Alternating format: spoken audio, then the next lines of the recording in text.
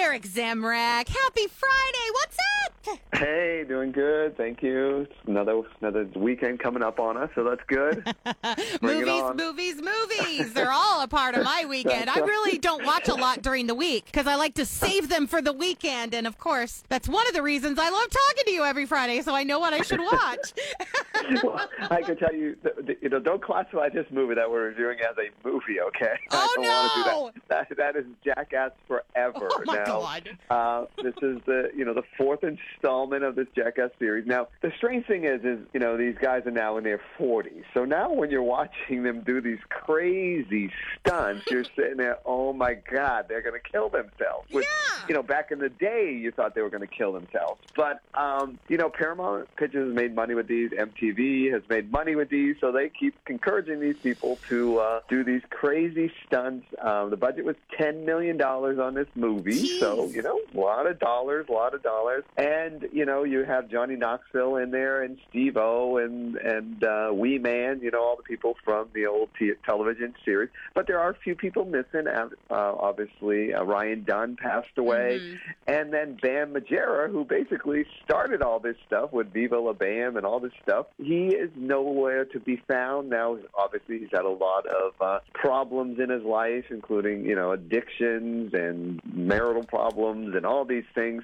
Well, they left him out of this, and there's been tremendous amount of lawsuits about why Bam is not in Jackass Forever, okay? Now, so that's a little controversy that's going on, and, it's these 42-year-olds who don't want to grow up, and they want to do stupid things.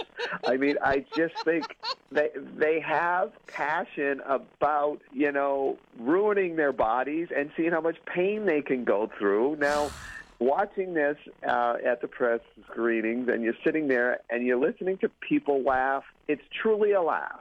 People are laughing. It's not like an emoji where, you just say LOL and you're really not laughing, right? These people are truly laughing in the theater. Now, I didn't truly laugh at a lot of places. I'm just sitting there going, this is crazy. This is stupid. But I do one thing that they don't have in emojis, and that's cringe. And you really cringe, okay? So you don't fake that emoji stuff. When you're cringing, you're cringing. And there's just things that happen to these guys that you're just going, oh, ouch, why?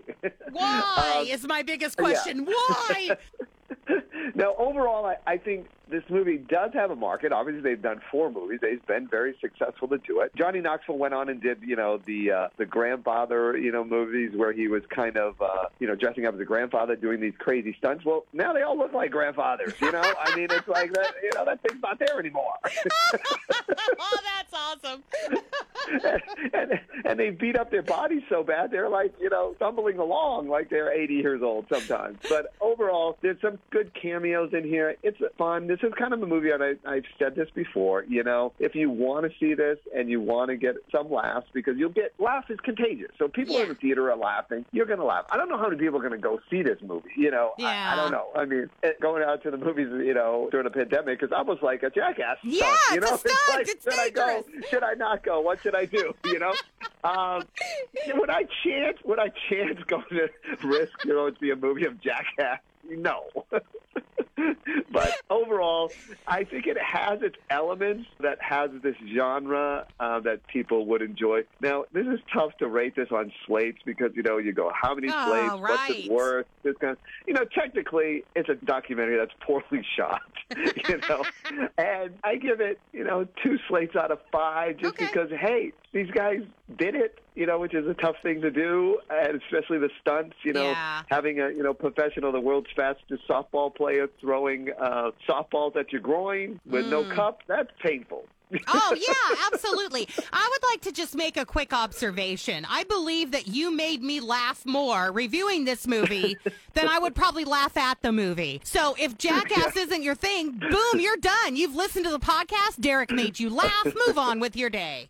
Well, thank you. That's a good compliment that I'm compared to Jackass, because I've been called it several times in my life, but, Oh, you're too great. I love it. I would be surprised if you gave it more than 2 slates just because of the genre of the movie. So, okay, 2 slates for Jackass forever. That was a stretch, but, hey. Hey, you know what I'm super psyched about before we launch into the Oscar nominations that are coming up? Nightmare Alley is already out on HBO. Oh, good. Oh, my God. I can't wait to see. I text my sister immediately. I'm like, oh, my God. So I'm definitely watching that this weekend because I want to be focused solely on the movie. And kind of when I watch after I get home from work, I'm thinking about too many other things. So one of the best movies of the year, quote unquote, from Derek Zemrak is now streaming on HBO. Okay. Now we'll get to Oscars. Yes. Now let's talk about the Oscars. They're being announced on the 8th, so it's coming right up next week in anticipation. Now, I think, Amazon and Netflix have, purchased almost everything, so I think they're going to change it this year to not be called the Oscars. They're calling it the Amex, okay? Working together, You got me. Again! So, Damn!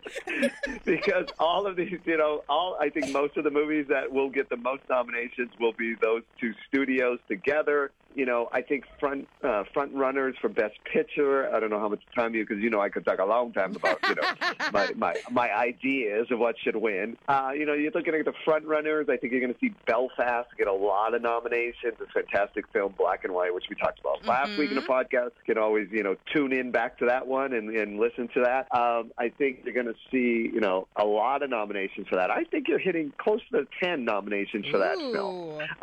The other movie, which I really enjoyed was Power of the Dog, which is on Netflix. I think this has an equivalent to being, a front runner for the Oscars. I love the twist at the end and how you have to go back and try to figure out the clues. So, that one, the Golden Globe for drama, and it's the AFI top 10. So it's got, a little bit of steamroll there. You also have King Richard that people are really talking about as a possibility to be a Best Picture nomination. Will it win? Nah, it ain't going to win, but, it'll be nominated. But you'll see a couple other ones. Will Smith will get a nomination for that film, possibly a win, although to me that's a little bit of a stretch, but, we've got to see what the other nominations are. For sure. A few, Dune, I think, is going to get a lot of the wins at the Oscars. Could it win Best Picture? I think it'll get nominated. It did win AFI's top 10 equivalent, and it got several nominations at, the National Board of Reviews and Golden Globes, Critics' Choices, the PGA.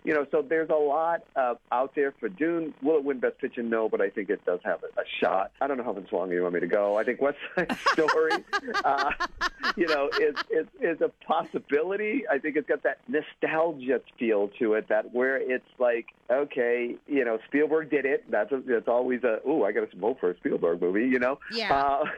And he did so well with it. Golden Globe win, AFI wins, nominations, a lot of them for National Board of Reviews, Critic Choices. So you do have a big steamroll. You got Rita Moreno, who everybody loves, yes. That's floating out there, and that will be a nostalgic if she does pull off, which Derek predicted, a nomination and win possibly. And everybody's out there saying, you have Licorice Pizza and you have Coda and Tick Tick Boom, basically Netflix films in most cases. Being the Ricardos has been thrown around there as a Best Picture nomination. And last way down the list that people keep talking about that could be a surprise is none other than Nightmare Alley. Yeah! I hope so. I really, really hope so. So we'll be able to kind of talk about how right you were in your predictions of the predictions. Yeah, well, that's the thing. I mean, these are just ideas. I don't know about the predictions. I gave you some cheat sheets right now, Mel, for you when you go up against me, competition. I'm always doing the talking about what's going to win. I don't know how you can't beat me. Well, that's part of the reason I take copious notes. Yeah. So I feel better educated. Because a lot of the times I don't see the movie. So I'm just going with whatever. It's like throwing a dart at the board or something like that. That's like me if you say, okay, let's do a book review, top books of the year. I'd be like, what's that? But no, you know a lot about movies, and that's what's great about it. I think we have a good rapport with each other. Different angles of movies, because everybody's movie experience is completely different. And one I want to talk about is Nightmare Alley. It's actually got released this week in black and white. Okay, so Del Toro actually decided to convert it over to the black and white also. So I think I'm going back into the theater just to see it in the black and white, because that film noir in black and white, ooh, that's quality right there. So, and I think it's a clever move for him to do, because when you're going into the voting, people are like, oh my God, that was so good, in color. Oh my God, then I saw the black and white. Then you got two things that people are going, man, that movie gave me some impact. So I think strategically, I think they're in a good position to, pull off the nomination. Whether or not this can steamroll into a Best Picture, we'll see. And it is a remake, too. Yeah. So you got that as a remake, and you got West Side Story. So you got the both nostalgia side of it. And then you got some people on the other side who are going to say, well, it's a remake. It shouldn't win Best Picture. So who knows? Yeah. Mel will know later. Yes, exactly. We'll know everything with just some time. Thanks so much, Derek. I look forward to next week. Sounds good. Thank you.